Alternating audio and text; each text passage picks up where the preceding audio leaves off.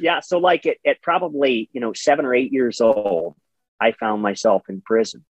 Until you hurt really bad, you don't know how good it feels just to not hurt. I noticed the Ultra Runner of the Year, the number 3, they put in there that you're a 5th generation Mennonite. A lot of people, the first thing they're thinking, they see Arlen in the back of a buggy with a horse, wearing all black and a hat or something. That's what they're picturing. When I'm just telling you, that's what people picture when they hear Mennonite. You're listening to the Run the Riot podcast, where we talk about all things ultra running. I'm your host, David Terrio, and man, I'm pumped that you are here. Let's see what we can get into today.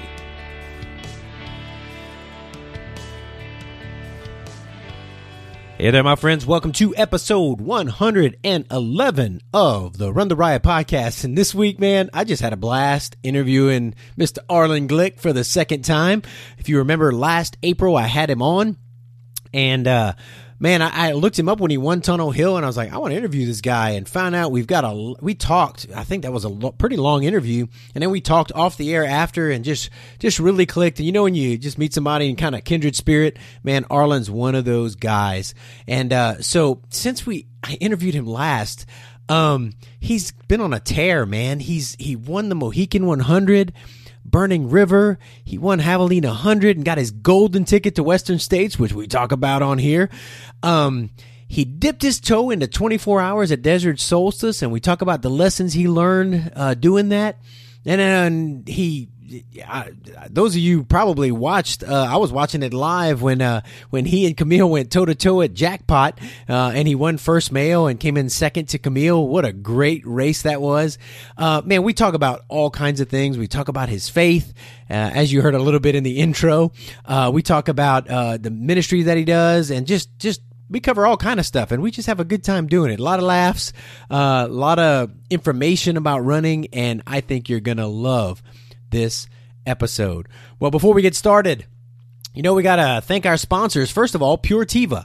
Man, I am loving, these aren't even out yet, but Pure Tiva, they're always coming up with some things, and they have some gummies that you eat at night to just help you sleep. Got melatonin and different strands of CBD. And it's made in the USA, and just, man, talk about sleep well. I can't wait till those things are for sale to the general public. But they've got Tiva tabs, and I love their roll-on. It's 1,000 milligrams of broad-spectrum CBD with some magnesium and other things. I put that on my knee when I'm having issues, and I put it on just pulled muscles. And there's also a cream that is phenomenal that I put whenever I pull a muscle at the gym because I've been running too much and I'm not used to lifting again. And so just amazing products. If you want to check them out, go to Tiva. It's Tiva, tiva.theriot.run, tiva.terrio.run, and check it out. Man, I love the stuff. So I just want to encourage you to check that out. We're also brought to you by the Full Moon 50K, but there's also a 25K. And this year, for you people who like to run in the heat a lot, there's a 50 miler. It's July 16th and 17th, and I'll be running, right as of now, I'm running the 50K. May bump it up to the 50 miler. We'll see. But it's July 16th and 17th in Perryville, Arkansas. It's awesome.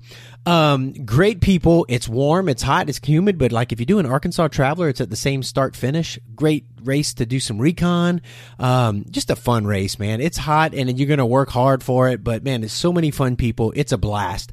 Go to fullmoon50k.com and use the code RTR2021. That stands for Run the Riot 2021. And you get 10% off. How cool is that? Proceeds from the race, as well as all donations, go to the Arkansas Ultra Running Cross Country Fund. And what that does is that helps high school cross country teams fund equipment purchases in areas with a large concentration of low-income students. And they also give to the Logan Wilcoxon Memorial Fund. And that's a fund that also supports the Arkansas chapter of the American Foundation for Suicide Prevention. And so really good causes, really good race, man. I encourage you to be out there. Like I said, I'll be out there. It'll be a blast. We're also brought to you by the Outlaw Race Series. Man, sign up for these races if you're in the area, and if you're not, come. The Outlaw 100 just had people from all over the place that came out and ran it. It's good. It's in February, but there's also the Flat Rock in Independence, Kansas. I plan on being there. I think it's on my birthday this year. I might run the new 101 miler on that one on my birthday. You hear that, Jeremy? I'm coming for the 101 miler. There's also the Lake McMurtry run. I'll be doing the 50K there in Stillwater in April. The Greater Roadrunner Trail Run at Roman Nose State Park in Watonga, Oklahoma. There's a 4, 6, and a 12 mile. That's the first year. This year we're having it. There's the Flower Moon Ultra. They've got all the distances up to 50 miles. I think there might even be more than that, but I'll be doing the 50 mile there. The Dark and Dirty in Wilburton in July. The Thunderbird in Norman in November. And of course, like I said, the Outlaw 100 in February with distances from 135 miles all the way down to 5K. We're also brought to you by ExoSkin. Great products made in the USA. I love the Exo Toes, keep my feet happy. They also have regular socks, calf sleeves, arm sleeves, shorts, tights, shirts, underwear liners, our Exo underwear liners. Go to exoskin.us and use code RUNTHERIOT for a discount. And last but certainly not least, Runners World Tulsa. If you're in the Tulsa area, you need some shoes, you need anything having to do with running from a 5K to 100 miles and beyond, they can help you. They'll help you find the right shoes, find the right pack, find the right nutrition. If you need to run in an altitude tent, you can run in an altitude tent there. They've got that too. So check out Runners World Tulsa. You can go to www.runnersworldtulsa.com and check out what they've got going on. There's also a race tab there where they've got local races. And I think that's about it, guys. Hang on, because this is a fun podcast with Mr. Arlen Glick.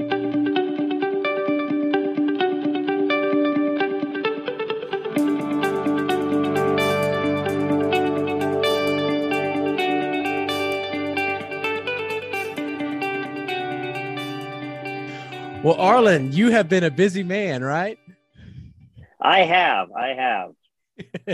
Well, I thank you for taking time to join us on the podcast again. Like I said before we started recording, I looked at it was last April, last time we chatted, and man, a lot's been happening in your life since then. Yeah, it's been great. Been having a lot of fun. I was just thinking about it earlier today. I was on the road and I was thinking about when we talked back then, and it was so neat because we talked for, I don't know, like 2 hours. Yeah. And then we talked for like 20 minutes after we went off the air, just because we were having so much fun. So I can't wait. Yeah, man, it was good. In fact, I was pacing and crewing at a race at the Lovett 100 in Arkansas this weekend, and I had a guy I knew from online, and a great guy, and we were talking, and he was asking him, we're talking about the podcast, and he said, "Hey, that one you did with Arlen, I've listened to that thing 4 times." He loved it, and then we started talking. I said, "Well, guess who I'm talking to Monday evening?" So oh, awesome! Yeah, can't wait. Well, man, so I came up with a cheat sheet right here because you've been doing so much. Because last time we talked in April, like I said, you had just won Umstead, and then since then you've been on even more of a tear, man. I can't. How you feeling? Let me just ask you this: you're about 10 days. You're 10 days out from jackpot. How are you feeling? How's your body holding up? Yeah, I'm feeling great. I tore up a muscle in my hip during jackpot. Okay. Felt a little bit strained going into it, but it didn't alarm me. And didn't really feel it during the race, but boy, afterwards, I had, even late in the race, I guess I was leaning, they say. I didn't even know it. I don't know. I reached a new level of mental toughness during jackpot where I couldn't feel pain, and it was awesome. Because I felt okay, but my pace was going down, and I was leaning and I was looking rough, but I felt fine. So I kind of tore up a muscle in my hip. It feels awesome. I haven't run for over a week now. And that's the first time in 2 years that I've taken a whole week off. So man, like it actually feels really good. That's... but yeah, I'll be back at it real soon. Just talked to my therapist today, and yeah, it's looking really good. So yeah, should be back at it soon. Oh, sweet, man. Yeah. I was watching the live feed and just loving it. And I was watching when Camille caught you. I was watching during that, and I was like, and I've had Camille on the podcast and I've met her. She's awesome. And so like you guys doing a 1-2 there. I mean, that's awesome. It's great because y'all are both just awesome people. But they were talking about your lean, and one of the guys said, "I think that's just how he runs." Not how I'm supposed to, no. Yeah, exactly. But yeah, Camille's awesome. It was so fun. We ran Javelina together, and that was the first time I ever met her. Javelina. Then we met up at Desert Solstice, and then at Jackpot, and we're both going to States. Like, it's once you run with her once, you just can't quit. It was awesome. In fact, Steep Life Media just let out, I think yesterday, the video about her world record, and they had a clip of us talking at the end, and it was so funny. I had forgot all about some of the stuff some of the words that were exchanged there, but it was just pretty awesome. Oh man, that's cool. I know at the end of a race, especially one where you pushed it hard, you get ultra brain, and I know I've seen pictures and things, and people were like, I don't even remember that. I don't. Yeah, it was pretty funny. But yeah, it was awesome to be there. No, that's cool. When I met Camille in person at Western States, as a matter of fact, in 2019 when I was doing it, and she looked up and she saw that I was the only person living in Oklahoma, and she's from Oklahoma, that was doing it. So she reached out to me to come, and I was joking. I was like, Camille wants a picture with me, So we ended up hanging out a little bit and talking. So no, that's really cool, funny, man. Yeah, she's a lot of fun. Well, I just have to tell you, man, watching all that you've done since, and because, you and I, we had such a great visit, great conversation, and just to watch all that, God's blessed you to be able to do, man, it's been really cool watching from afar. And just seeing you crush it. And then when I saw you come up, I was kind of watching the Ultra Runner of the Year, and in my brain I wonder who it's gonna be. And then when I saw you come up as number 3, and I was like, oh, that's awesome, go Arlen. That's I'm just pretty pumped for you, man. That's really cool. Yeah, it's been really humbling for me to hitting levels I never dreamed about. And it's just been quite an experience to be on for the ride and to get to enjoy things that many people will never have the chance to do. And I do mean it from the bottom of my heart. It means a lot to me. But yeah, it's a lot of fun. Yeah. Well, so looking through the races that you did since we talked last, you had the Mohican 100, Burning River, Javelina, Desert Solstice, and Jackpot. So I was like, I'm thinking, man, it hadn't even been a year, and look at all these 100-milers that he's been on. So without going through each and every one of them, because I'm sure they're all pretty amazing experiences. Which one of them do you feel like was your, I don't know, the one that challenged you the most, or the one that taught you the most about yourself? I will give kind of a brief overview of all of them. That'd be great. And then I can kind of zone in on maybe one of them. Sure. So yes, we talked about Umstead. That was great. I feel like that was halfway through where I was really making coming through with a breakthrough. Yeah. After that is when I felt like my fitness really hit a new level. And I got to try that out at no better place than on my own home course, the Mohican 100. There was a course record there I really wanted, and I trained, I don't know how many 1,000 miles on course there, but I went and I actually ran about an hour quicker than I thought, like best case scenario. That's so awesome. I was like, really happy with that. And felt good. And I signed up for the Burning River 100, which was like 5 weeks later. And I'm like, you know what? This is an experience. I'm probably going to be really busy next year, and I don't know if I'll have time to do Burning River for a long time. It was the only Ohio 100 that I hadn't done, of the ones that are like old standing races. So I signed up for that one and went and ran it. And honestly, like almost had a better day there than Mohican. I mean, it was after. That's crazy. Yes, it was an experiment. And they asked me, interviewing me before the race, like what my strategy was. They're like, we know you're tired from Mohican. They're like, what's your strategy? And like, are you going to go out hard, or are you going to kind of step back and take it easy? And I said, you know what? I want to go out really hard. I said, I want to see what it feels like to go out too hard. And like, it was probably, the dumbest thing you could say, other than what I said before jackpot, which we'll get to that. Okay. But anyhow, I said, yeah, there's another story brewing there. But, it was so neat to like I felt more spent at the end of that race than I ever have. Like, everything was healthy, but I was absolutely spent. Like, we had horrible weather. It poured down rain for the first 3 hours of the race. And, it's mostly trail.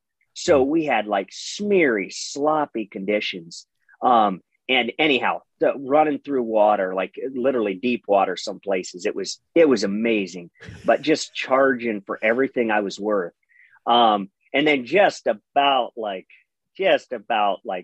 beyond red line for the last 10 miles. It was amazing to come in and just like hit the ground. It was awesome. But, Nice. so that was Burning River. So then I had a big training block before Javelina. Yeah. So I had kind of planned on doing a local race. And that it didn't work out. A friend of mine was getting married the same day as that race. So I kind of started looking outside of that. Never thought really that like Western States, I never thought I would be able to race my way into Western States because I'm a 100-mile guy and all the golden ticket races are 100Ks. Yeah. Well, a friend of mine texted me and he's like, hey, Javelina is their golden ticket this year at the 100-mile. And I'm like, okay, I got to think about this because I had wanted to run Javelina for a long time. And I'm like, this is a good reason. And the date was great. It gave me a big training block. I trained hard, pushed harder than I ever had in training. And I'm like, if something doesn't break, I'm going to run good. But yeah, so Javelina is definitely probably was my best ever performance. Like I would say Mohican and Burning River were both very close to that. Yeah. But yeah, that was definitely the highlight of my career was run so far. Yes. But yeah, Javelina, it was awesome. Oh man. Well, so I'm glad you said that because I was curious. Like, I was wondering if you're racing, like if you went out and won it and like, I was wondering if you were gunning for the Western States ticket or if you got it. So you're like, all right, I'm running Western States. I just wondered how, if that was a goal or if you just, that was on your mind. Yeah. So I've heard people talk about Western States just like they talk about Boston. But I actually didn't know much about it. It's just, there's a lot of hype about it, but I don't know personally much about it. So I'm like, okay, I got to start applying for this. I had never applied before. I'm like, okay, I've got like 4 qualifiers here or whatever. I'm going to at least start applying. Yeah. Well, then this golden ticket thing come up and I'm like, okay, we'll take a shot at that. Yeah. And now I've got the golden ticket now. And it's funny, just the last few days, I've been calling people and like contacting locals, trying to learn more about this race that I have a golden ticket. Not to like, I don't want to come across in a way that I don't appreciate it because I know some people work their whole life for this and like never get a chance. And so it's a dream come true, but it's a very short dream. Like it came true faster than I almost dreamed it.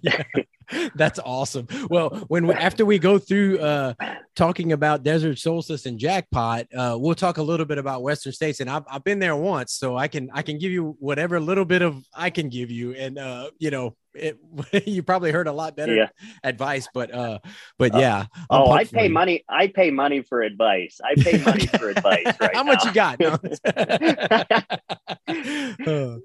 Well, so yeah, you smoked Javelina and yeah, so that's great, man. And then you did Desert Solstice. So what was your goal going into Desert Solstice? Sorry, you broke up just a bit there. Did you say what was my goal? Yeah, what was your goal for Desert Solstice? Yes. I was gunning for the 24-hour. I was not going to quit at 100. I was not going to run out fast. I was very, very, but it was all new territory. I tend to be a cold-blooded guy. I get hypothermia really quick. Okay. So I knew it was going to be a challenge. Desert Solstice, there's no forgiveness. I knew it was going to be tough. Yeah. But yeah, I definitely didn't train specifically for it other than I did a lot of training on track. Yeah. But yeah, didn't have my hopes way high, but I definitely didn't get the results I wanted. Okay. I ran very well for 18 hours. But yeah, I made some mistakes. early on, and paid for it the rest of the day. Yeah. But yeah, if you want to dive into it a little more, to find out more specifically what went wrong, Yeah, we can definitely do that. Definitely, because was this your first run at a timed race, at a 24-hour race? Yes, it was. This was Okay. my first ever 24-hour, first time beyond 100 miles. Okay. So yeah, it was all new. And I mean, my 100 milers are typically in the 13 to 15-hour range. So like a 24-hour is a whole different ball of wax. Like it's just a completely different animal. But I was very excited. I had some confidence there. But yeah, going into it, it started going, and it was going so smooth, like almost suspiciously smooth. But there was one little problem. They had those ankle chips that go around your ankle. They have the cushion with the Velcro, with the timing chip on there. And I've had bad experiences with those before, tearing up my ankle.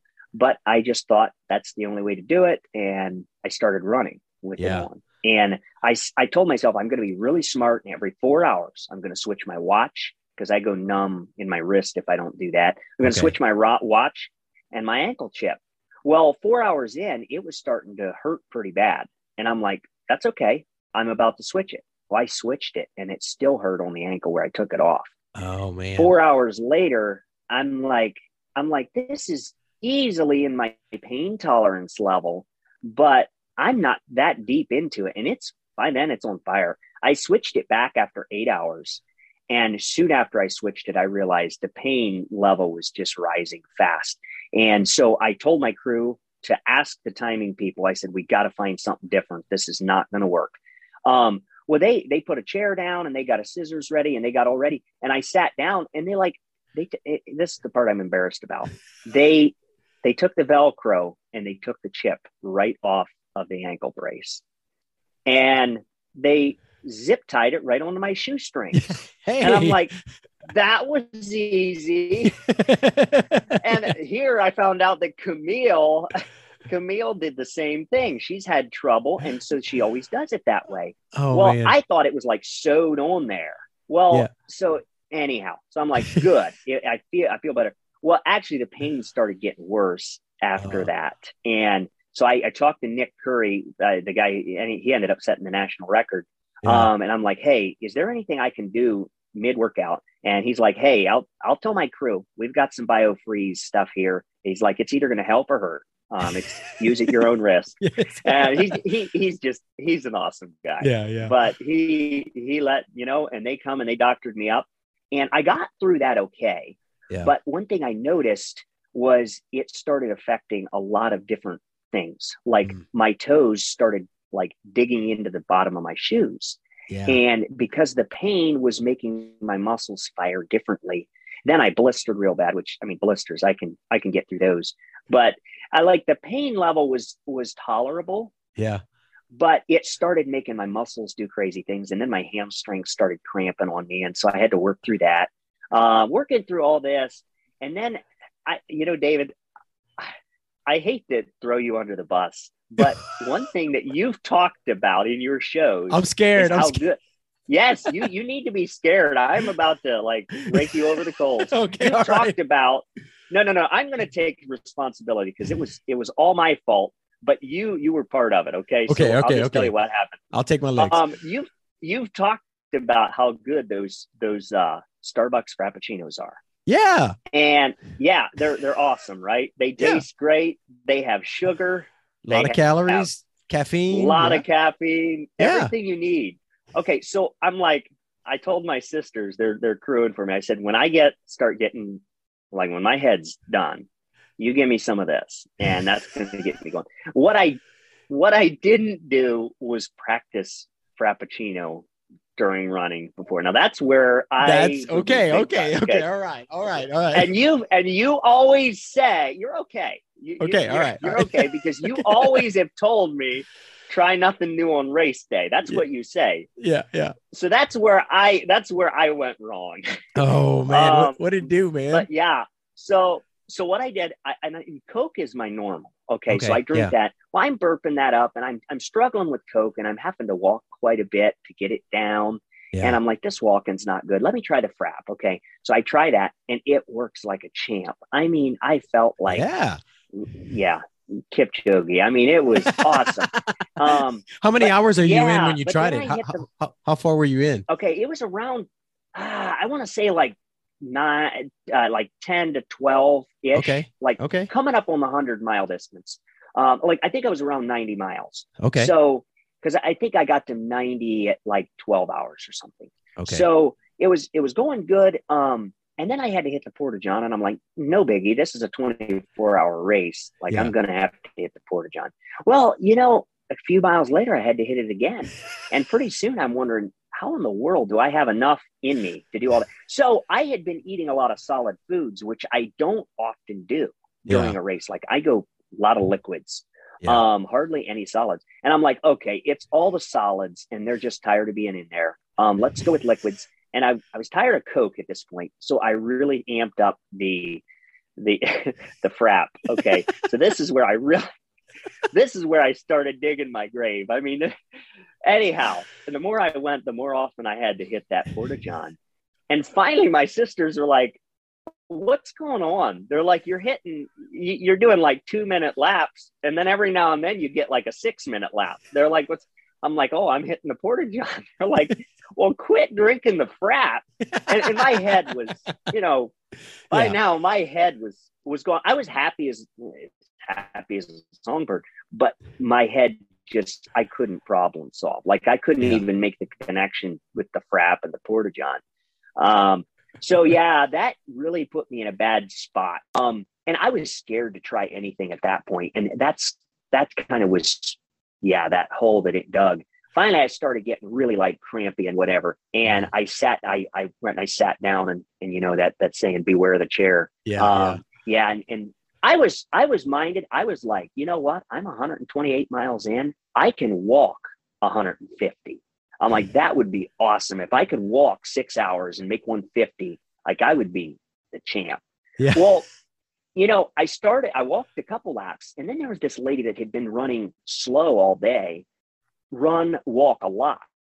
And she was like dropping me walking. And I'm like, I am walking slow. Like, this is slow. Yeah. And anyway, I sat down and tried to warm up, and I was like, you know what? You hear about guys that take a nap, get up, and go again. And I'm like, obviously, I'm not going to do real good. I'm having a lot of issues. I'm like, maybe that'll work for me. I've never tried it, but I'm a 100-miler. I'm not a 24-hour runner. Yeah. Let's try it. Well, let me tell you, like me, it just gets me. Hypothermia hit me like a ton of bricks. Yeah. They were stuffing everything they could down my shirt, hand warmers and everything to try to, I mean, they were great, but it took me 2 hours to get to where I wasn't just shivering. Oh man. And and after 2 hours, they're like, do you want to try again?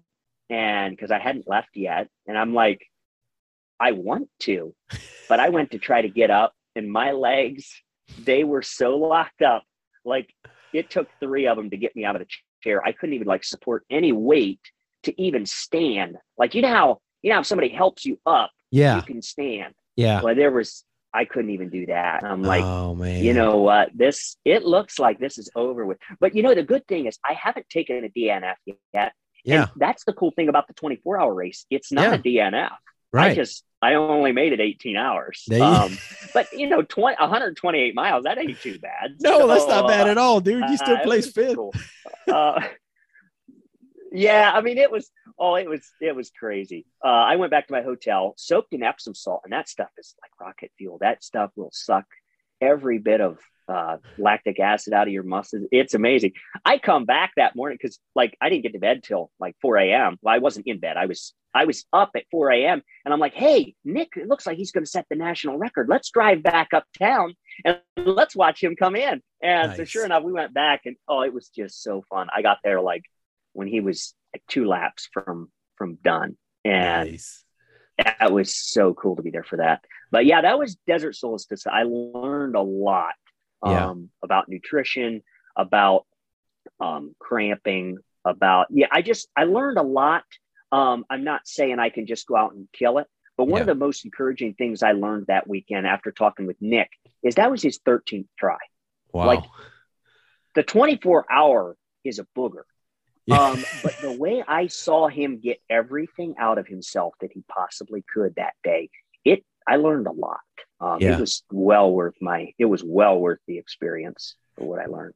That's great. Hey, man. And that's one of the things I love about the ultra running community. So, I mean, you're running against, I mean, these are you're competing against Nick, I mean, during the race, but, he's sharing with you and talking. And I've been in races where I'm sharing with somebody I'm competing against and they're sharing with me, or vice versa, whatever. But it's awesome because we all want to just push and get the best out of ourselves. And so, I know you're focused on Western States right now, but you think sometime next year or whatever, you're gonna take a crack at another 24-hour. Yeah, definitely I will. It's just too fun. Like they are so fun. If you don't think that running on a track, and I can't say for 24 hours because I didn't make it 24 hours, but if you don't think that's fun, like you need to rethink. I mean, that was one of the funnest races. And I know it was like I did terrible, but it was more fun than a barrel of monkeys, like just hanging out with people, seeing people. I mean, I'm used to running all by myself where you don't see your competitors, but more than a couple times all day. Yeah. And that was great. Yeah. So I definitely want to do it. I don't know exactly how it's going to fit into my schedule. Yeah. But I will be back. It's just too much fun. That's all. My wife said, if you do one of those she calls them a hamster wheel race. If you do one of those hamster wheel races, I don't know if I'm going to come crew you. That just looks boring. She said, oh yeah. Well. So I didn't realize that you stopped and you still had so much time left when you got the 128. I knew you were capable of a lot, much more mileage, but I mean, that's a great amount. That's high mileage for that little, for you to stop. So man, I would definitely looking forward to watching you do another one and work the kinks out and maybe not maybe train with the frap so your stomach's used to it. And then, no, I think I'll just do without frap. Okay. All right. I'm good. I think I'll just, what, once you've had a bad experience, I mean, it's better if it comes out the end it's supposed to. Like, I think if you have the other experience, it's a lot worse. Yeah. But I mean, hey, I think frap, whatever, unless Starbucks comes begging me for a sponsorship or something. I think they could just keep their frap. They'll come up with the Starbucks, the Arlen version. They'll find out what makes you. Yeah. I don't know. I wonder if there's a bunch of dairy in that stuff. And maybe or maybe it's the coffee. Like I drink coffee every day, but same. I never drink it right before a run. Well, I do before a run, but like I always hit the Porta-John before the race starts, or else I'm in trouble. And they have. Well, I don't know. All of those they might be some dairy free. I don't know, whatever. But it did work until it sidetracked you. So I'll just got to admit that. So I just couldn't wait to like throw you under the bus because I always heard you talk about it and it sounded so good. And there was this little check in my mind that says, you need to try it first. And I'm like, no, that's going to be the rocket fuel. You know how the first time you drink Coke during a race, it's like, wow. Yeah. I did that. The first time I drank Coke during a race, it was like, wow. And I was glad I did it. And I hadn't tried it in training, but there you go. Different molecular structure there or something. Yes, I don't know. Well, so we talked a little bit about Jackpot and man, I would imagine, did you go into that feeling good? You were well trained and ready to go. I mean, you had a phenomenal time. And so, you're being really kind here. Yeah. I can't pick my training apart at all. I got to, with our family ministry, we spent a month in Florida. And so I got to do some training in the heat and on flat, tons of flat training, which there is a little bit of elevation there at at Jackpot. Yeah. But yeah, I went into it feeling pretty good. There was one muscle that was a little kinky in my hip. Yeah. Going into it, and I'm like, I just kept telling myself, as long as my mind's in the right space, like there's no way that that's going to amount to anything. I've went into races before feeling a little funky, and like whatever hurts before the race usually doesn't bother me at all during the race. Yeah. And I kept telling myself that. And so part of my goal for Jackpot, of course, like my fitness, since I did Tunnel Hill, like my fitness, I feel is just on a completely different level. So I obviously want to go get a PR. But you know what? It's amazing though, when you go after something, how bad it can bite you. Yeah. And like, while, my fitness was definitely there, I went into Jackpot and I made some really good choices. And I did a bunch of things right going into Jackpot, and it really showed up. Like what I did right really paid off. Nice. Yeah. So I wasn't able to see my therapist right before the race, which would have been nice because we were on tour. It would have been nice to get that muscle kind of under control before I went and, threw down a bunch of 7-minute miles. Yeah. But it was great. I went into it and it was really fun. Like Patrick Reagan was there. Yeah. And so we were like texting each other and talking to each other on the phone. And then like we went out for breakfast the morning before, and we're like strategizing, getting our plan together. And we had like very similar goals, very similar pace strategy. We were just amped to finally actually get to race him. And yeah, so we both wanted a lot more out of ourselves than what we did. But you know what? It was a success for both of us. We both learned a lot. Unfortunately, for his sake, it was threatening to his well-being with his, I think his knee was a little funky. And I think he made a phone call. I'm not sure if it was his coach or he is a coach, but I'm not sure if it was his coach or his therapist or somebody he had talked to. And they're like, yeah, no, you have too many things planned this year. That's too risky. So he had to do what was smart. But the guy he was on fire. Like I could tell he was executing his plan perfectly. I think we stayed. Now it's a 1 mile loop, but I think he was pretty much in sight for the first like 30 or 40 miles, like in sight. Yeah. Like that's how close we were running to the same pace. I mean, it was just phenomenal. But yeah, I went into it feeling pretty good. Trying some new stuff with nutrition, which really seemed to work well. But yeah, late in the race, around the 50 mile mark or so, and I went through the 50 mile like right on pace. I think I ran like a 6:04 50 mile time. Yeah. But like my fastest mile in that first 50 miles was like 7:02, and my slowest mile was probably like a 7:18. I mean, it was just like the miles were just like perfectly even. Yeah. But yeah, I had some crazy things happen. One of my goals, of course, was a PR, but part of my getting there, I decided I was going to go with less downtime than I had ever done before. I was hoping for 3 minutes. Now, PR for me is 7 minutes. That's the littlest amount of time. Now, this is all according to Garmin. Right. But I was gunning for less than 3 minutes. Didn't think I was going to be able to, take a leak on the go like some people do because of it being in town like that. But I would have liked to try that. But anyhow, there's a funny little rabbit trail. I got to tell you, because I can hear you laughing. Yeah. I got to hear it. But it's so Jackpot is awesome. There's an 83-year-old guy going after his age group record. There's a blind runner out there, which is just awesome. Yeah. But anyhow, so remember the blind runner thing. Okay. So I'm coming around, and remember my bathroom stops are like every 2 hours. I mean, it was going like clockwork. Yeah. And so I hit the Porta-John, and I had timed myself the first time, and it was 16 seconds from stop to go. Timing yourself in the bathroom, dude. That's crazy. Yes. I mean, but you do the math. I mean, if every 2 hours I do that, I take 15 seconds, like it adds up real quick. Yeah. So I had my crew, they did, my two sisters, they were keeping track of exactly how many calories I was getting. I told them exactly what to do. I said, I don't want to have to tell you what I want. Just give me stuff.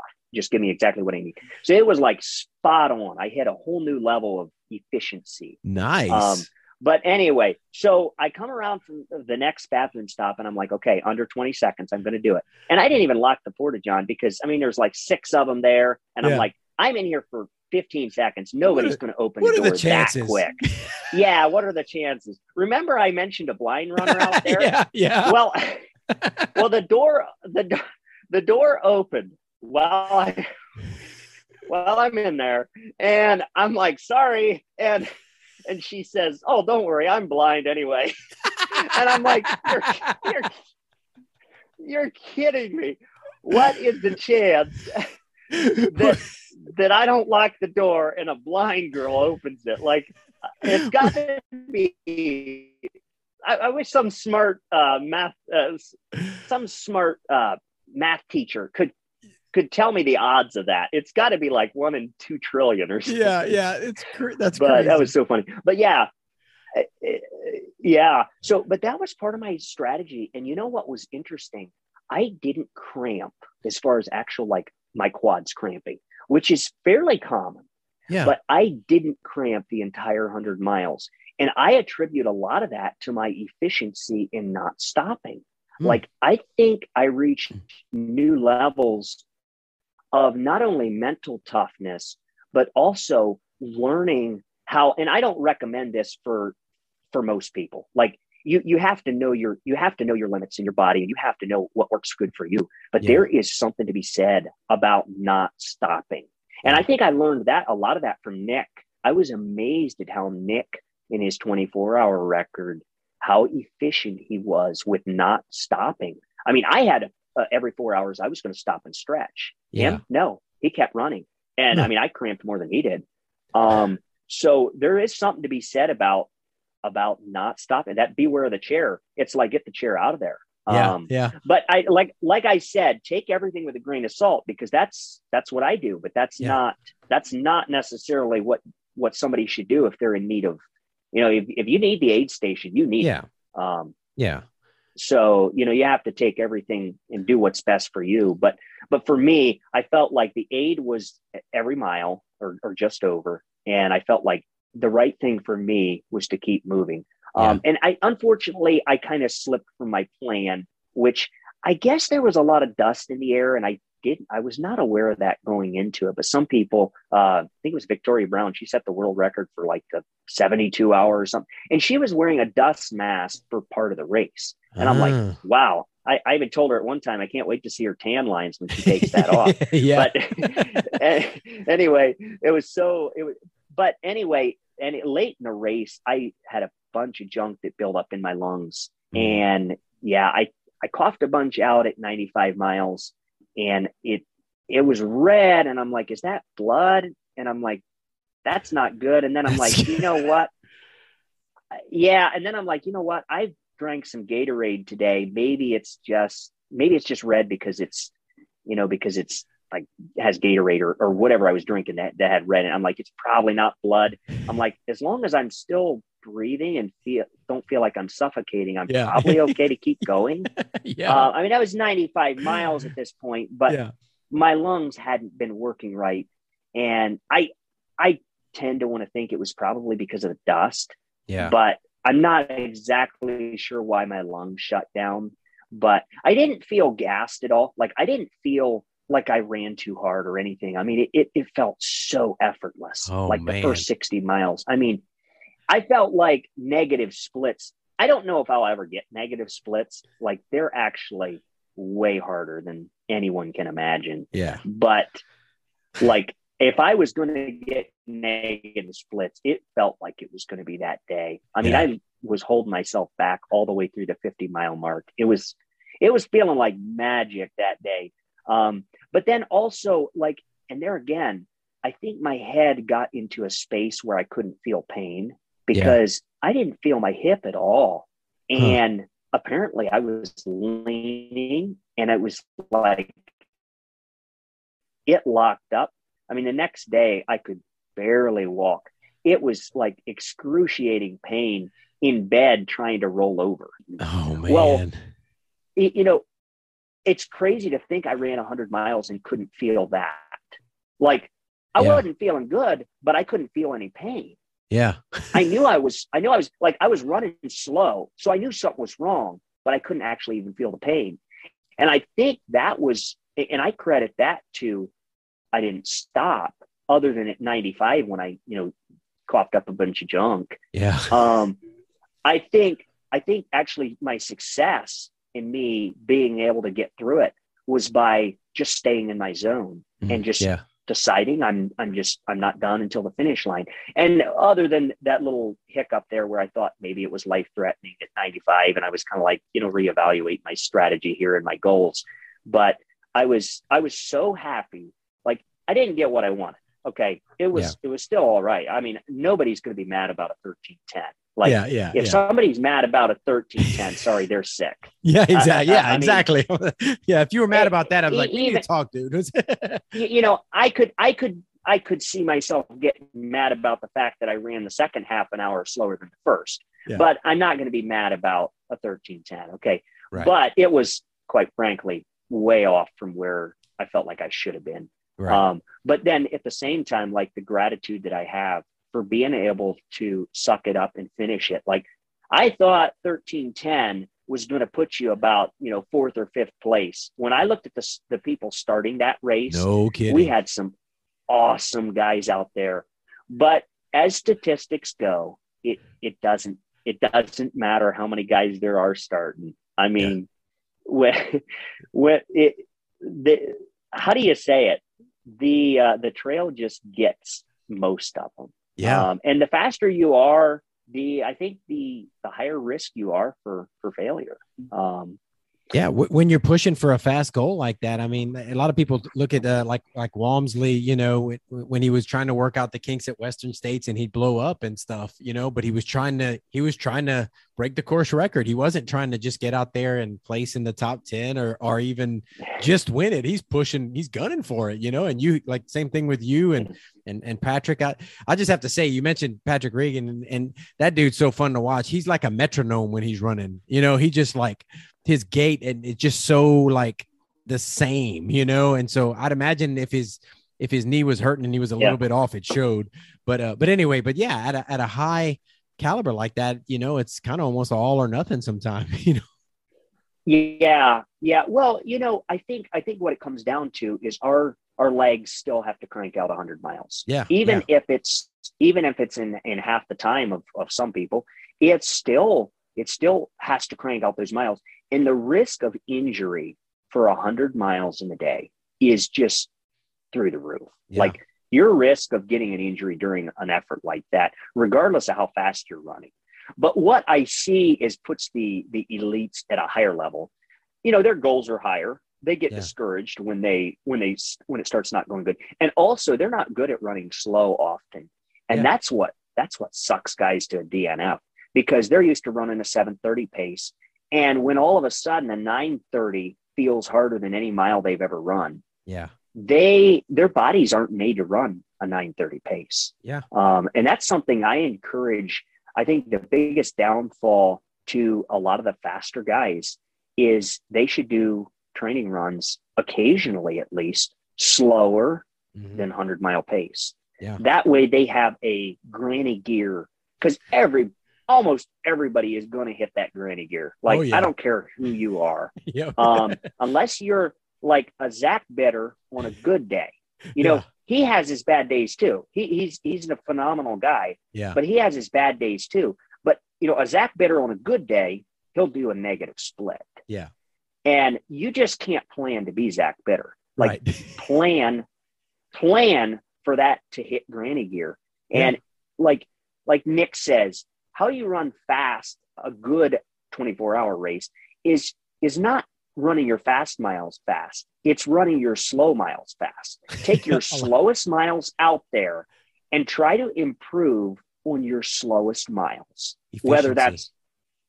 Whether that's the time you're spending in the Porta-John, there you go. That's one of your slow miles. That's like your slowest mile. Try to improve on that.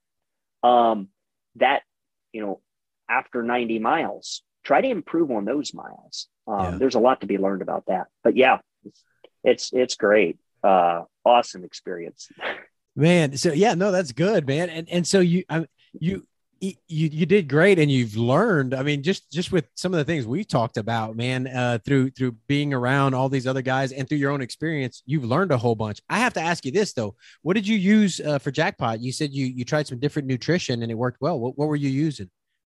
Yes. So I typically do mostly liquid calories. Yeah. And I do anything and everything. So like Gatorade, Tailwind, Yeah. Heed, and then when things get tough, Coke. Okay. So like, yeah, but this time I had never tried Morton. It's like the marathoners drink. I've got a box right there. Yeah. I've been trying it myself. Yeah.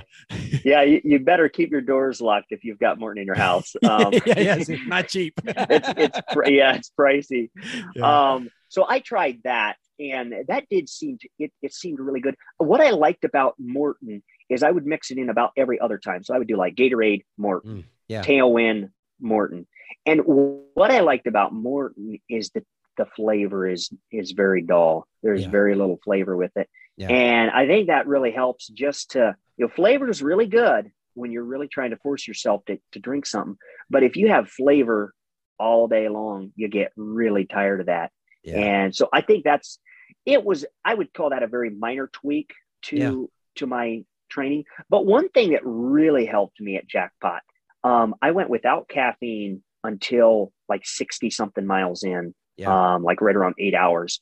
And I had instructed my crew to switch on over to caffeinated, everything caffeinated after that. And it was amazing. It was like the lights turned on. I didn't struggle with fatigue after that. So that was kind of the change I made. I added Morton to my plan, and it seemed to work well. Not that it's, just the answer to all problems, right? But it seemed like a good tweak for me. No, that's good to hear. I mean, I've been toying with it too, with the gels, and I haven't actually tried the mix yet, but I've done the gels a few times, in kind of like you interspersed, and so far I like it. It's got the gels have a sweet taste, but it's not a strong, crazy taste. So yeah, we'll see. I'm still playing. Yeah. You said you held your caffeine. Did you abstain from caffeine like days leading up to the race? No, I did not. And that's something that I maybe would consider before a 24-hour race. But honestly, that is asking a lot. That's tough, me. Dude. Yeah, I like coffee, man. That's asking a lot. So like I even drank coffee before Jackpot, like the morning of. Yeah. Because I kind of like to do that anyway, just so I go ahead and get the first Porta John stop out of the way before the gun goes off. 100%. Yeah. Always a good idea. Yeah. But yeah, it did seem to work really well to use it in the second half. But I would have to reevaluate my plans because, I mean, honestly, a 13-hour effort is not going to put you very deep into sleep deprivation. Yeah. Yep. So like 24-hour, you have to approach that completely differently. I mean, your caffeine is probably going to wear off about 6 hours into it. So like, don't take what I say and just run with it and say, Arlen Glick does this. And so I'm, going to do what he does and I'm going to be fine. Because that's not the case at all. Well, that's it. That's everybody's got different goals, different times, different bodies, our bodies handle things differently. And I think it's important too, when you drink, if you're used to drinking coffee, and you don't drink coffee the morning of a race, that affects your body, and so that you could have negative effects if you abstain and you're not used to abstaining before a race, instead of just having a cup of coffee, just drink your coffee and then wait, then later on in the race, you can include more caffeine as you need or something. So yeah, I was just curious. I was just wondering if you did that, since you held it back. But I'm like you, man. I've held back on my coffee for 2 weeks before a race, and it's done pretty good. But boy, I miss my coffee in the mornings. Yeah, maybe I should get decaf. But I'm like the guy. I hate everything that is not original. Like if somebody brings home something that's fat free from the grocery store, or like low sugar or it doesn't matter what if it's altered from the original, I hate it. So like coffee's the same way. Decaffeinated, it probably tastes the same. I'm not sure. It probably does, but like I don't want to risk it. Well, I do. I do. It tastes different. Yeah, I do. I do a cup of decaf every night after we put the kids to bed. I'll have a cup of decaf because I really like coffee, and of course it's coffee from South Louisiana where I'm from. It's community coffee, and they have it. They've got a dark roast decaf, and so I drink it and I like it. But that other than that, I like my caffeinated coffees. Well, to be honest with you, I could drink caffeinated coffee right before bed and it wouldn't bother me a bit. But I know you're getting old, right? Yeah. Well, man, you said it. I was gonna say, since you said it, I was gonna say what I was gonna say. When I was your age, I was able to do the same thing. So yeah, I kind of took those words right out of your mouth, didn't I? Yeah, you did. You stole it. Oh, that's great. Well, dude, so Jackpot was, I mean, I think it's awesome though, that even though you still won it and you didn't meet you didn't meet your goal, but you still won the men's. You're phenomenal. I mean, you really did a great job, but I think it's awesome that you got to, in some of these races, you got to face some adversity. I mean, and no, I'm not saying I'm glad you had a hard time, but you learned from that, man. And you grew and you, like for this one, I don't know, you said you find that new level where you were running and you didn't feel the pain anymore, and you just had to keep pushing. And so I don't know, I think it's part of that I keep talking about, just mining that potential that God's put in you. And if everything just goes perfectly all the time, you don't grow, you don't troubleshoot, you don't figure things out. It might not even be as fun if it's too easy, And so I don't know, it's kind of, I love that. And thank you for sharing the struggles, even because, we can all learn from that. And I don't know, it's just awesome to see you continue to grow and do well, man. Well, yes, for sure. And I think when you look at it objectively, and you look, like every race that I go into, I want to do good this time, right? But what's reality? It's not going to work out that way. Like you're going to have your bad races. And every time, it's never a good time to have a bad race. I mean, that was a national championship, right? That was my flat 100. Like that was my chance to make a move, but it didn't really happen. But, I can't be mad about what happened. I learned a lot, made a few, mistakes, but I don't even want to beat myself up on the mistakes because some of it was out of my control. I feel like the respiratory thing was out of my control, and I'm not going to let myself get into a spin over that. And the hip muscle thing, what, that was a problem, but I'll know better how to handle it in the future. And we're going to have our bad days, no matter how fast, how tough you are, how good you are. You're going to have a bad race every now and then. And what I'm the most happy about is that I finished, because I think when you take a DNF, you're not nearly as likely to learn from it as if you actually suck it up and finish. That's what I encourage guys, even if they go out really hard. Like there was a guy that went out at Burning River with me, and I'm running out at course record pace, and he knew it was course record pace. The race director had warned him that, this guy is going for course record, and he decided to run with me. And he ran 10 or so miles with me. And I mean, we were hammering it, 7-minute pace, pouring down rain. We're like just hammering. But you know what? I come back to the race the next day, and, I'm all showered up and cleaned up. And Wood, he coming in like 29 and a half hours. Wow. Yeah. And I'm like, I've never seen a guy go out that hard and finish slow. Like I've seen guys go out fast, finish fast. Yeah. I've seen guys go out fast, blow up, but never have I seen somebody go out that fast and finish that slow. And like hats off to the guy for finishing. Yeah. It was incredible to witness that. But I think you learn a lot more if you're willing to learn the whole lesson. Take it all the way to the finish line and learn the whole lesson. Now, obviously, like Patrick Reagan, he'd have been stupid to keep going. Like, Yeah. you don't want to do something stupid. Right. But if it's just your head playing games with you, play the games all the way to the finish line. That's like, it. Go for it.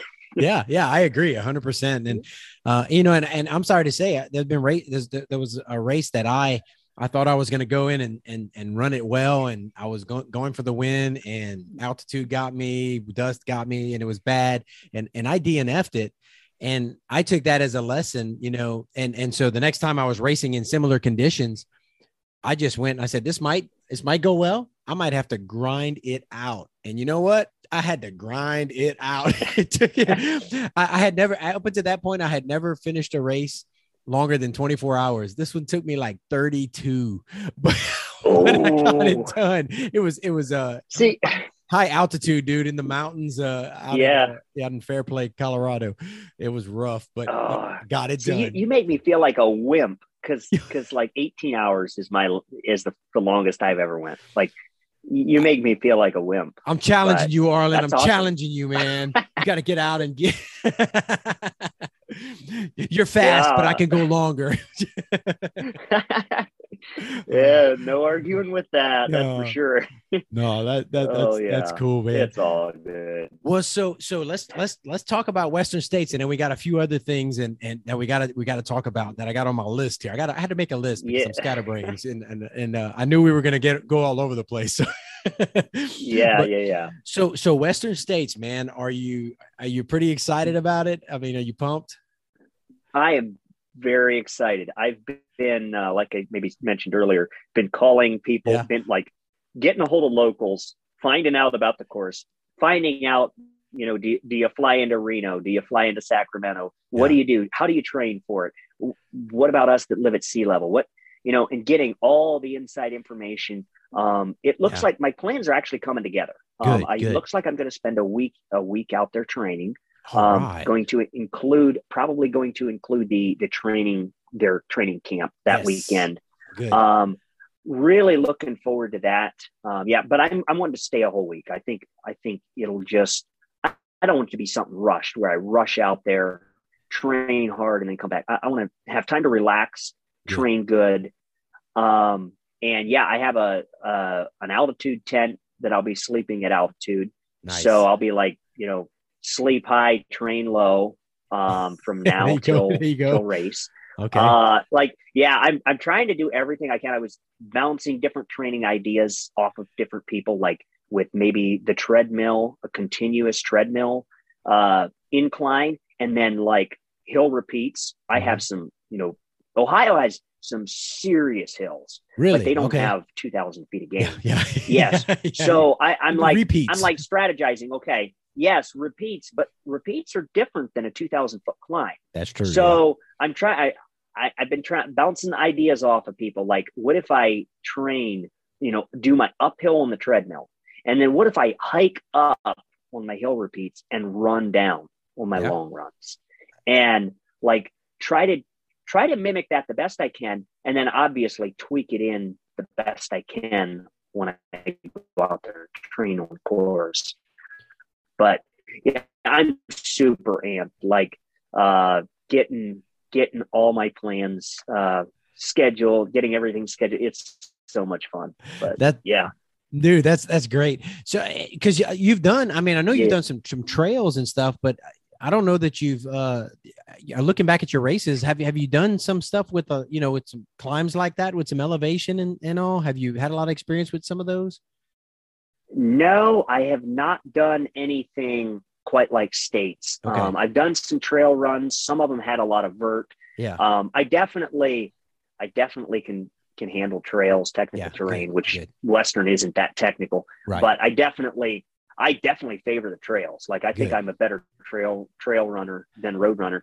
But like, I feel compelled to run the flat hundreds somewhat because I think so few guys can do it. Like, it takes a completely different runner, a completely different head on your shoulders to be able to run 100 miles on the flat. Like, you've done them, so you know what it's like. But I think it's like way harder than a trail race where you have the ups and the downs, the changing the pace up, changing the stride.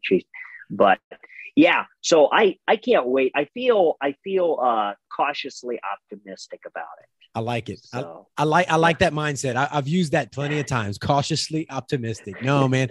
And it sounds like you're putting the work in. And you answered one of my questions earlier. You said, you like the hotter races, you do well with it. And with you going out there, because those canyons, man, they're no joke, dude. It's stinking hot. Yeah. I was just talking to Luke Garden, and he ran Javelina, and so did I. Yeah. So I called him up, talked to him, and he's like, dude, Western States, he's like, Javelina is nothing compared to, and I'm like, what? I thought Javelina was like next to Badwater. But apparently it could get a lot worse than that. So yeah. I like the heat. I love the challenge. It's everybody runs better in the cold, but I love the challenge, the heat. I think I can race better. Like, I think I can outrace people in the heat. So I'm excited about it. Definitely. I'm not taking any shortcuts in preparing for it. So yeah. Good. I love hearing that, man. And I'm from South Louisiana, where it's really hot and humid, and I've did some heat training before Western States, and then I got in those canyons, and they were hot. And I interviewed Jeff Browning for the podcast after that. It was a little while after, and we talked about it. And so I told him, I was like, man, those canyons were hot. And he's like, this year it was cold, man. It was cold. I was like, it wasn't cold. It was hot. He said, no, he's giving me a hard time because it was the quote cold year. And I was like, no, I ain't nothing cold about that. Yeah. Oh yeah. Well, I can't wait. I'm really excited. Yeah, I'm glad you're doing the camp and stuff. I didn't get the opportunity to do that, but man, that's going to be huge. And the fact that you're going to spend some time out there, and dude, we'll be watching and following along. I'll be there. I don't know when you're getting there, because I'll be there the weekend before I'm doing the Tahoe 200, and so we're staying until the Friday before Western States. I'll have to leave, but we'll be in the area. Oh, yeah. So we'll definitely be hooking up for a run. Okay.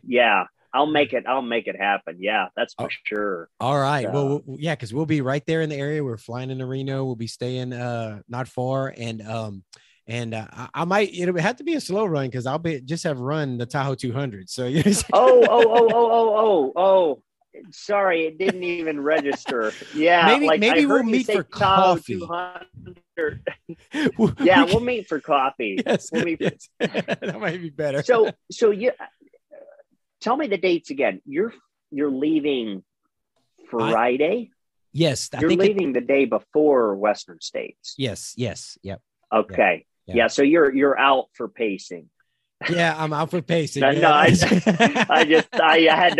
to say that.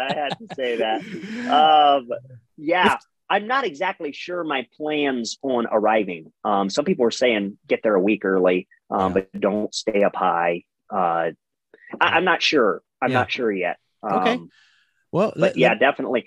Good chance. Good chance. But I'll probably be flying in and out of Sacramento. Okay. So we're, I don't know when I'll move up, go up to that area. So I don't know, but I would love to.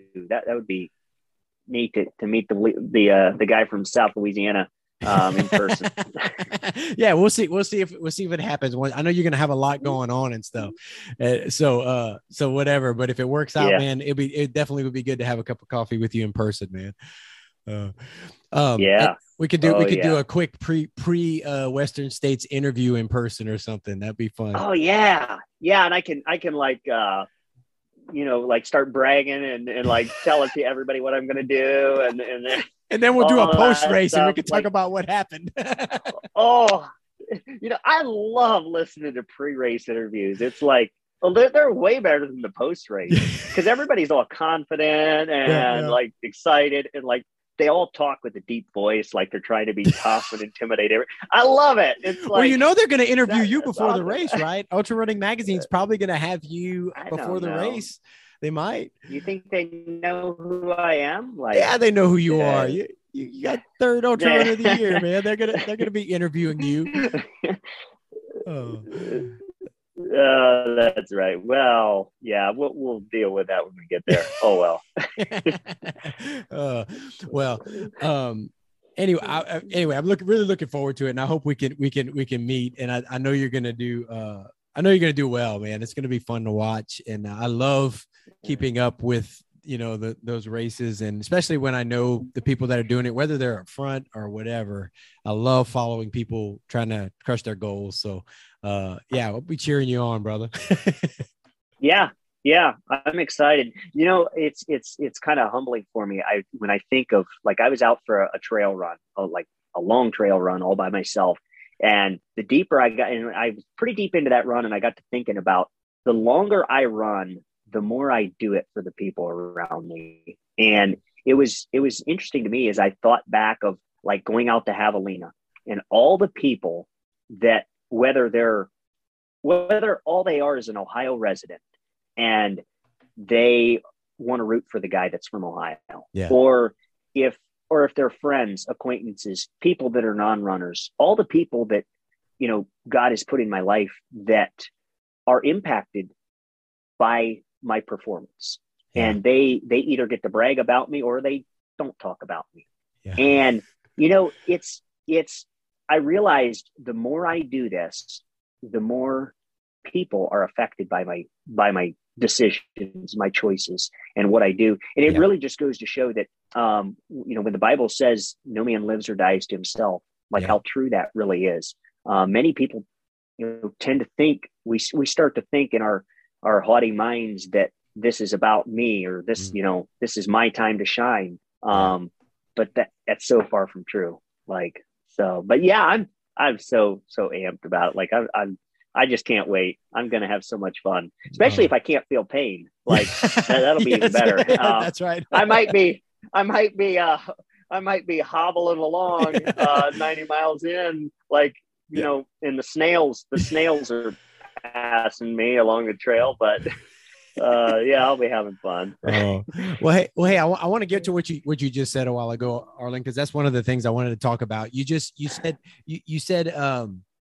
that you talking about running this and a bigger purpose and all, and I'm 100% with you on that. And I talk a lot about, God has us all here for a purpose. I truly believe that, and God puts potential in us, and we have things to do, and it sounds like what you just said. That He's given you this, this gift, and when you have a platform, when more people are watching you, when you're in Ultra Runner magazine as the number 3, people are watching you, man, and so I think it's cool that you recognize that, and that it's you might not ask for it, but it's kind of, it's a responsibility, it's that it affects people.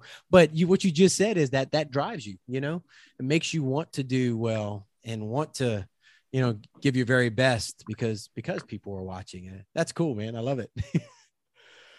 Yeah, it is quite an opportunity. Yeah. So I wanted to ask because, and I know because, people that listen to the podcast know that I've been to seminary and they know what I'm about. They know I'm a Christian. I love the Lord. And,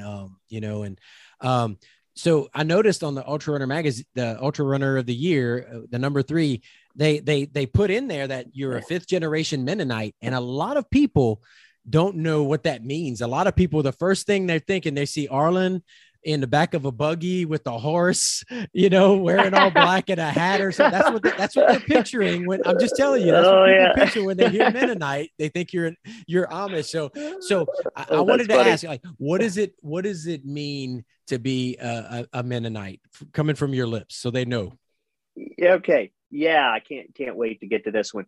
Yeah, I thought that was pretty funny when I got there, because I subscribed to the magazine. It was pretty neat when I got that. And I'm like, oh, and my family, they're kind of chuckling like, I wonder what people think of that. That's exactly. But yeah, so like, yeah, a lot of people get the Amish and the Mennonites kind of, lumped together, and they are somewhat doctrinally, because of their, like, the way they view, like, how should we say, like, non-resistance or whatever, or non-violent type characteristics. And that's kind of their similarities.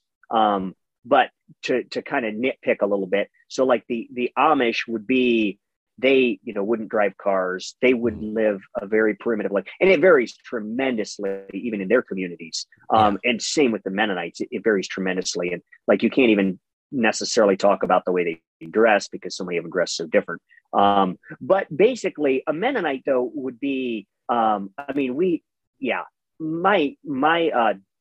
doctrine is important to me, but not my denomination. Like, right. I know a lot of brothers and sisters in Christ that we see very close to the same, whether you're, Baptist or Methodist, or, there's a lot of, don't like put me in a box that I think that we just got the world by the tail. Yeah. We believe in being born again. We believe, Jesus is the Son of God. We believe that, all the core values are very similar. Mm-hmm. We have a lot of the same values. We just find that, the Mennonite church is where we feel the most comfortable in worshiping God.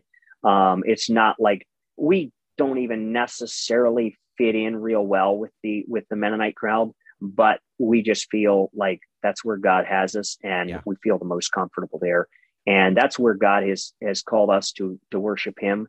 Yeah. And I definitely don't want to promote like my Mennonite heritage over my Christian heritage, because, at the end of the day, we're going to have to, when we get to heaven, I mean, we're going to heaven with the Baptists, the Methodists, a bunch of, and if we can't get along down here, like, how are we going to, how do we think we're going to get along? It's kind of humorous when you think about it that way, but I can't wait. I love the brothers. And so with our ministry, our family ministry, like, we interact with every denomination that is conceivable.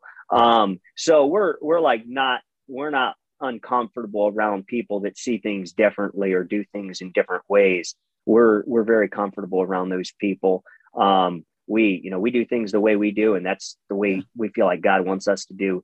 But we have a lot of love and respect for our brothers, regardless of what, denomination they are. If they're born again and following Christ, that's what's important. So I love it. And I'm Southern Baptist by choice, and our doctrine is, are really, really close. And I think, and I might quote it wrong. I used to know how to do it right, but it says in the, when it comes to, being a Christian and beliefs, it's in the essentials unity, in the non-essentials what is it? The non-essentials charity or something like that, and like, we'll probably differ on some things, but we don't need to argue about it, as long as we get the main thing, Yeah.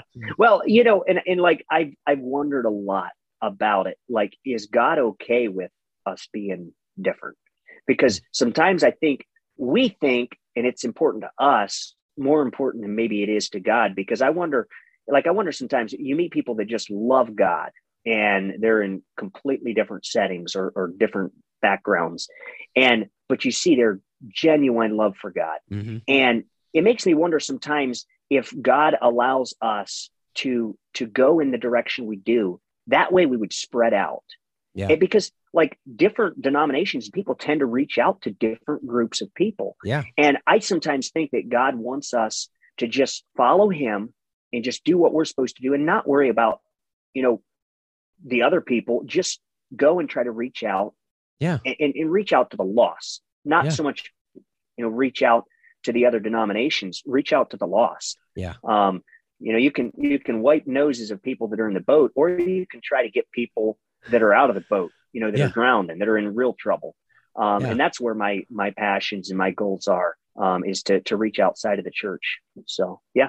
I love it, man. I'm 100% with you. I agree. And I love that. Man. And so you talked about your family ministry a couple of times. And so I want to hear about it. You shared a little bit about, as we were going back and forth trying to schedule this, you said, you had ministry. And so share with me what it is and how to go. I want to hear about it. Yeah, it's great. So over 20 years ago, our family, we started doing like singing ministry where we would sing, and we have like a Southern gospel band that we do all our own music. It's all live. It's all, a family. So we've been doing that for over 20 years, and we got into doing prison ministry, like, back when I was most ultra runners probably can't say they've been in and out of prison their whole life. But I'm not. There's a few. There's a few. Yeah. Most of them not by choice, maybe if they were. Exactly, yeah. But yeah. So like at probably, 7 or 8 years old, I found myself in prison. And that could sound bad depending on how you take that. That's going to be the quote that I put at the beginning of the podcast right there. Okay. Awesome. Yeah. That'll get people to listen for at least an hour and a quarter or wherever we're at right now. They might turn us off right now, but I can't wait. That's going to be awesome. Yeah. You made me lose my thought. I was. Sorry. But at 8 years old, you found yourself in prison. That's where you were. Yeah. So ever since then, until COVID come along and screwed everything up. But we've been going. In fact, we just got back in for the first time in 2 years back in the Florida system. Fortunately, they're opening up and they're allowing people to go back in. Nice. And most of our contacts, believe it or not, are in Florida. And so it worked out great for us while the other states are still shut down, not allowing people in the prison system. So Florida. Yeah. So we go in and just share. We've been doing this my whole life. I mean, we share, we sing and do our music and everything. And then, my dad typically preaches. But what's interesting, my dad has found that the testimony of running and the race of life and our walk with God, many times in scripture, it was, referenced as, walking with God is like running a race. Yeah. And it's amazing. His dad has asked me to share and kind of put a sermon together to share with these guys. It's amazing how easy it preaches, actually. Like it does. It's amazing how many connections, like when Paul referenced to running a race, like he knew what he was talking about. I can't believe how easy it is to make those connections. It's been great. And so, that's what we've been doing for over 20 years now. And so, we took a small break there during COVID when we couldn't get back in. But it's varied a lot. I mean, everything from in West Virginia, we used to take cookies in for the whole population, the whole prison, and we would bake, my sisters and my mom, and that would bake like 6,000 cookies in our kitchen at our house. And a lot of cookies, take those cookies in.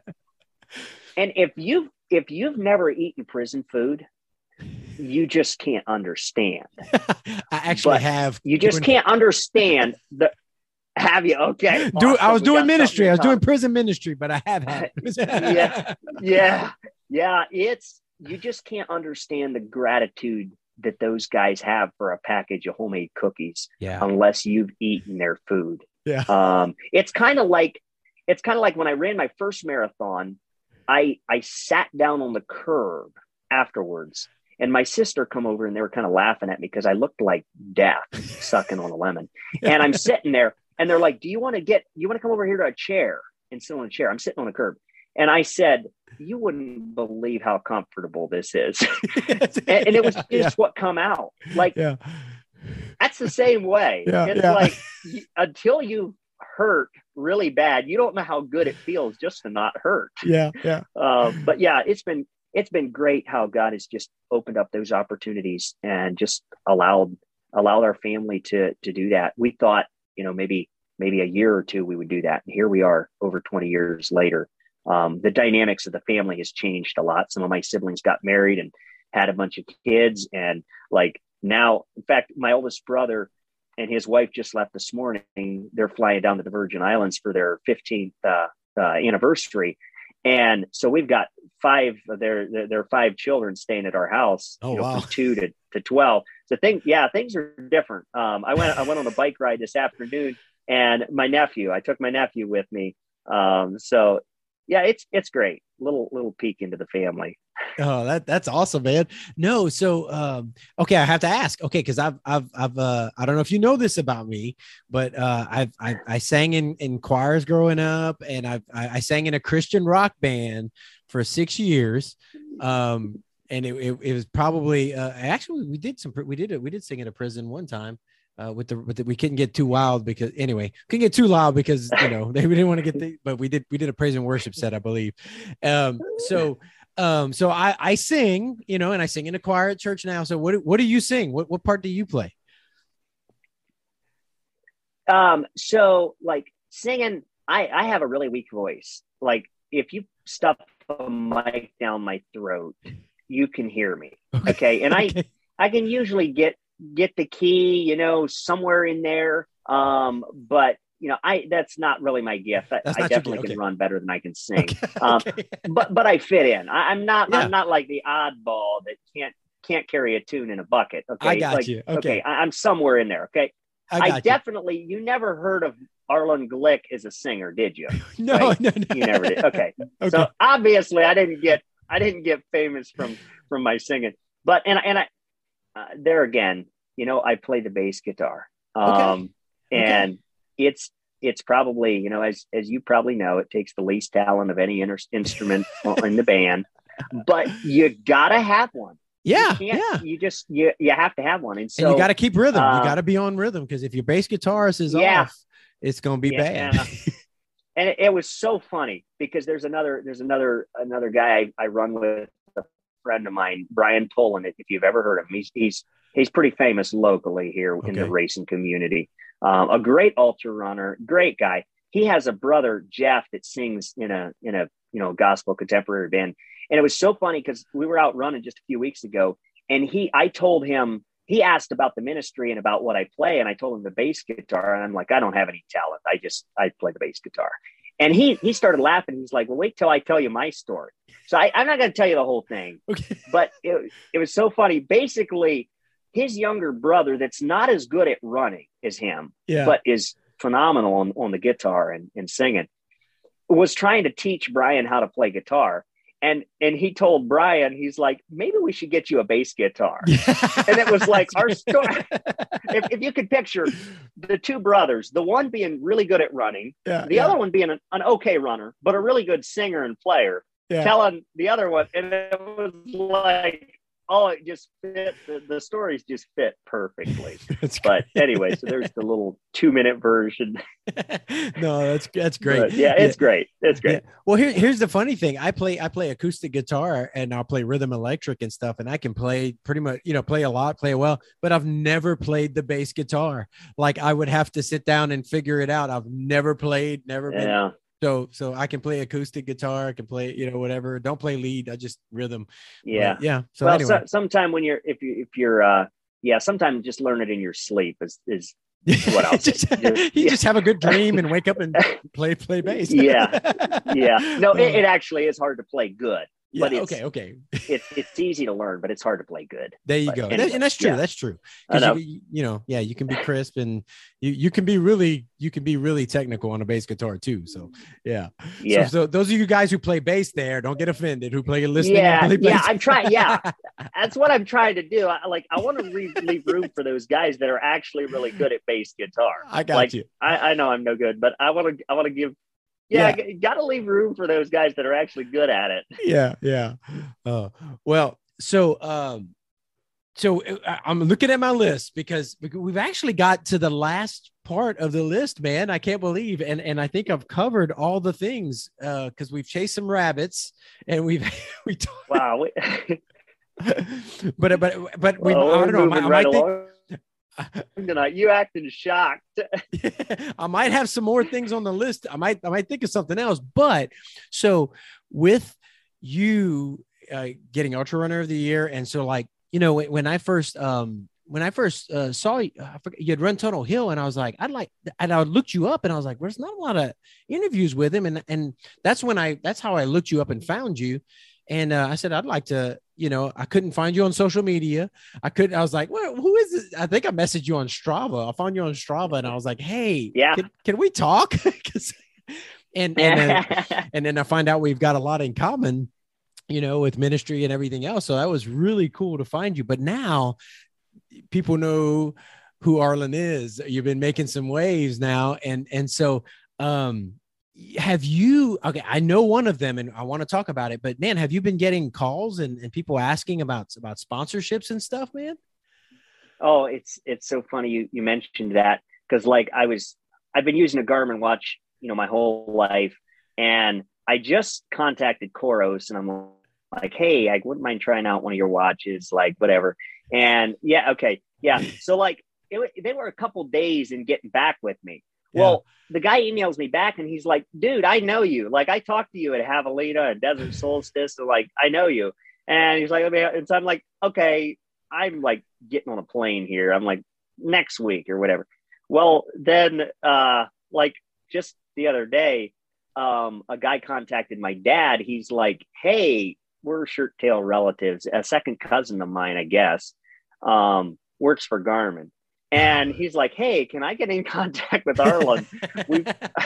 Anyway, it's so funny because I had a conversation with him, and they're like, how can we help you out, man? We love you. We didn't know we had a relative that was doing all these crazy stuff, but now we know. And like, anyway, but that all aside, that's just some funny stories I thought you might like to hear. So there's some buddies of mine that took me aside about 9 months ago. Mm-hmm. And they said, hey, Arlen, we are going to launch a company and we want to sponsor you. And I'm like, okay, that sounds good. They said, Arlen, you can be yourself. You can do whatever you want, and we're going to be behind you. We are not out here to change you.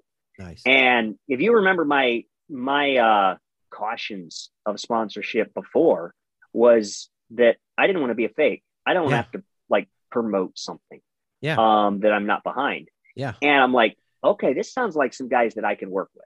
Yeah. So it's been a long time in the making. They worked hard. They just launched their site. It's urultra.com, and they are going to be facilitating race registrations. They have got more wild ideas than you can imagine.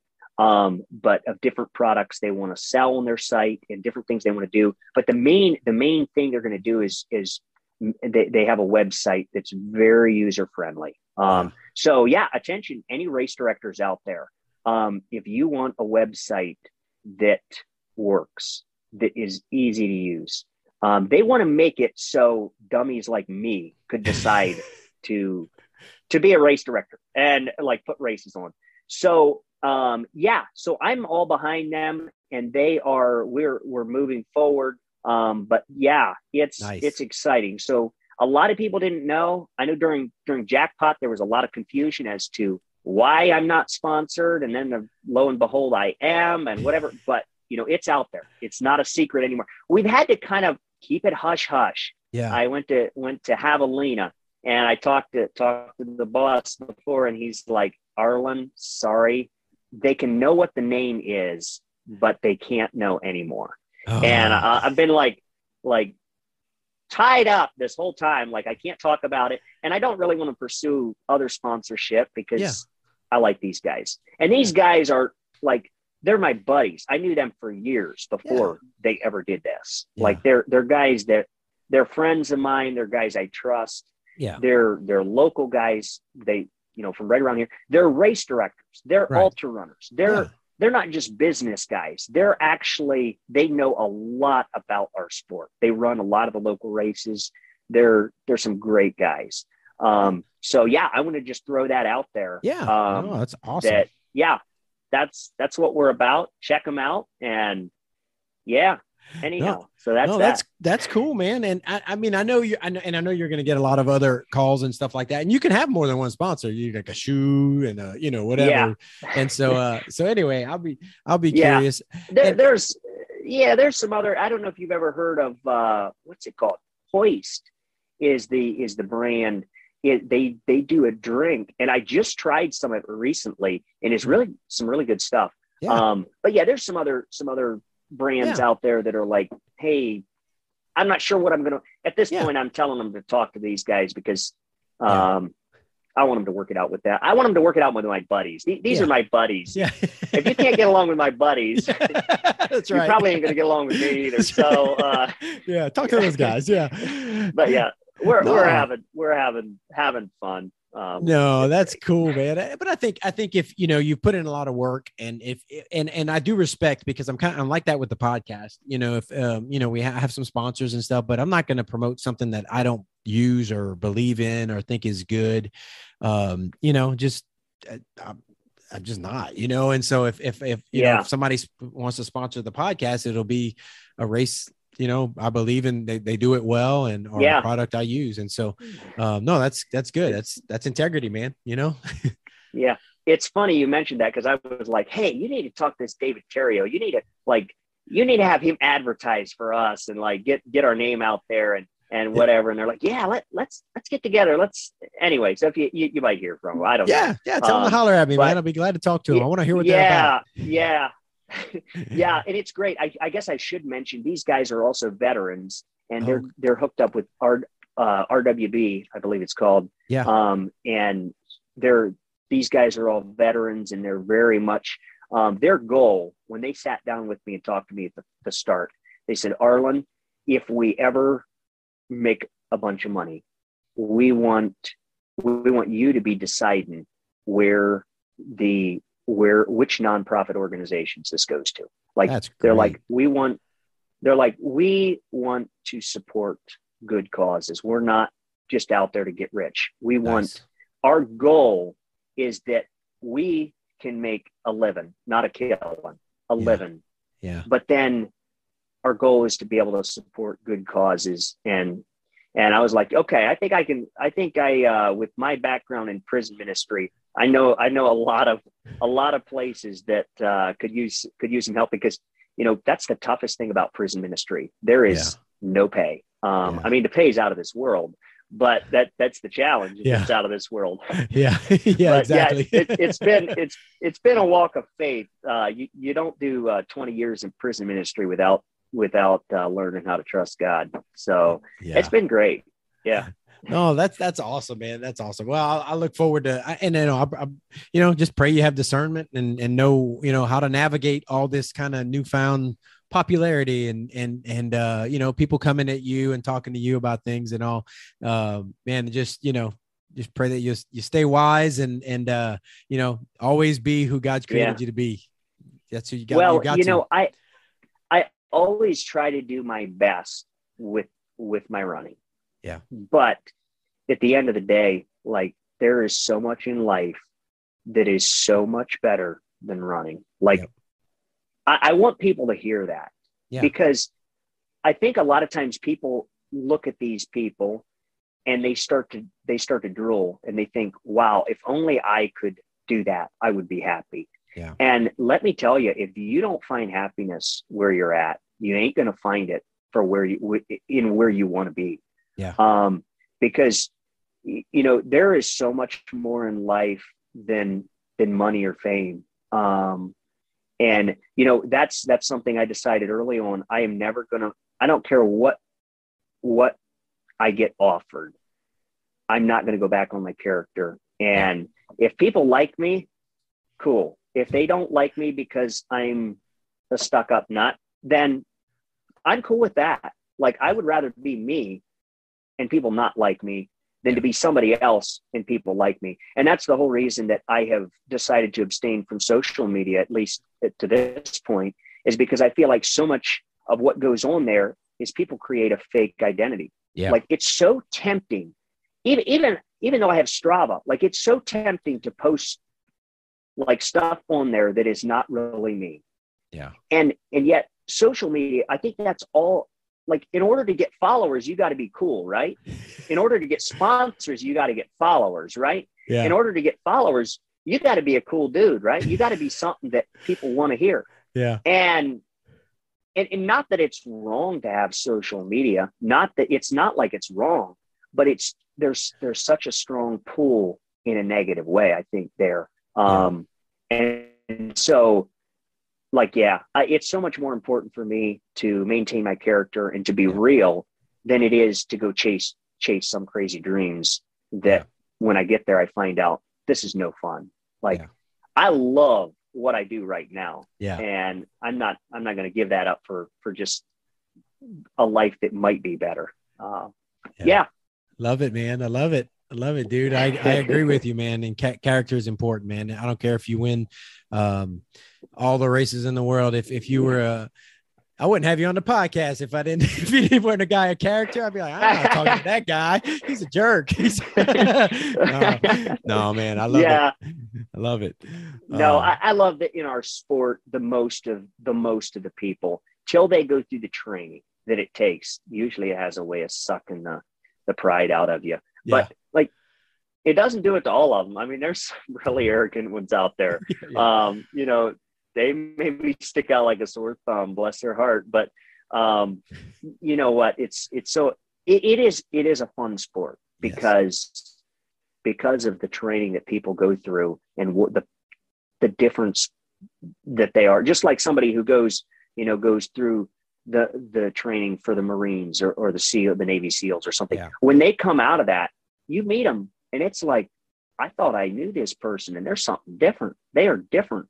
Yeah. And, many times that's the way us ultra runners are nuts. We do some crazy things and we actually come out different people.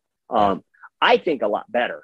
I think like I wouldn't give up what I've learned in running for anything. It has helped me in so many ways, but we got to realize that, it's character building. And that's why I think our community is so close, is because we have something in common. We've all been through stuff. We've all been through some tough stuff, and it definitely makes a better person out of you. But that's where I'm coming from. I agree, man. I love it. And so you and I, at some point, we'll have to share sermon notes on running, because I preached out of Philippians chapter 4, where Paul talks about pressing on, and I used my Tahoe 200, my first Tahoe 200 experience, man. So I listened to that. I listened to that. I heard it. I loved it. Yeah. You can borrow my notes, man. You can use the outline. I was disappointed that I couldn't see the PowerPoint. Your toes. That kind of let me down. But other than that, in fact, that reminds me. So just today I was watching Camille's finish, and they had a clip of me at the finish line, and my toes, like, I've suffered blisters. Okay. I've got enough 100-milers under my belt that I've suffered blisters. But for the first time, I think my toes were all bloody at the finish line of Jackpot. And my sister pulled my sock off, and they had it all. I guess they were videoing it because I just saw it today, and like the expression on my face when I looked down at my toes and saw what they looked like, it was like, man, I couldn't have planned that. That was awesome. Oh, I'm gonna have to watch that, man. I didn't get to watch it yet. I'm gonna check that out. That's great. And I'll send you. Cool. I'm going to send you the YouTube video of that sermon so you can see the pictures. Oh yeah. I got to see that. You do that. I'll email it to you when we get off, man. Yeah. Can't wait. Well, Arlen, man, I know you've got a lot of stuff going on, and man, thank you so much for spending the time with me. And dude, it's good to visit with you. I sincerely mean that, man. Great time visiting with you, brother. Yeah, very much likewise. Thanks so much for having me on. I definitely enjoy every time talking to you. It's just so refreshing and just a pleasure. Very humbled by the fact that you have me on, and there's a lot of fancy people out there.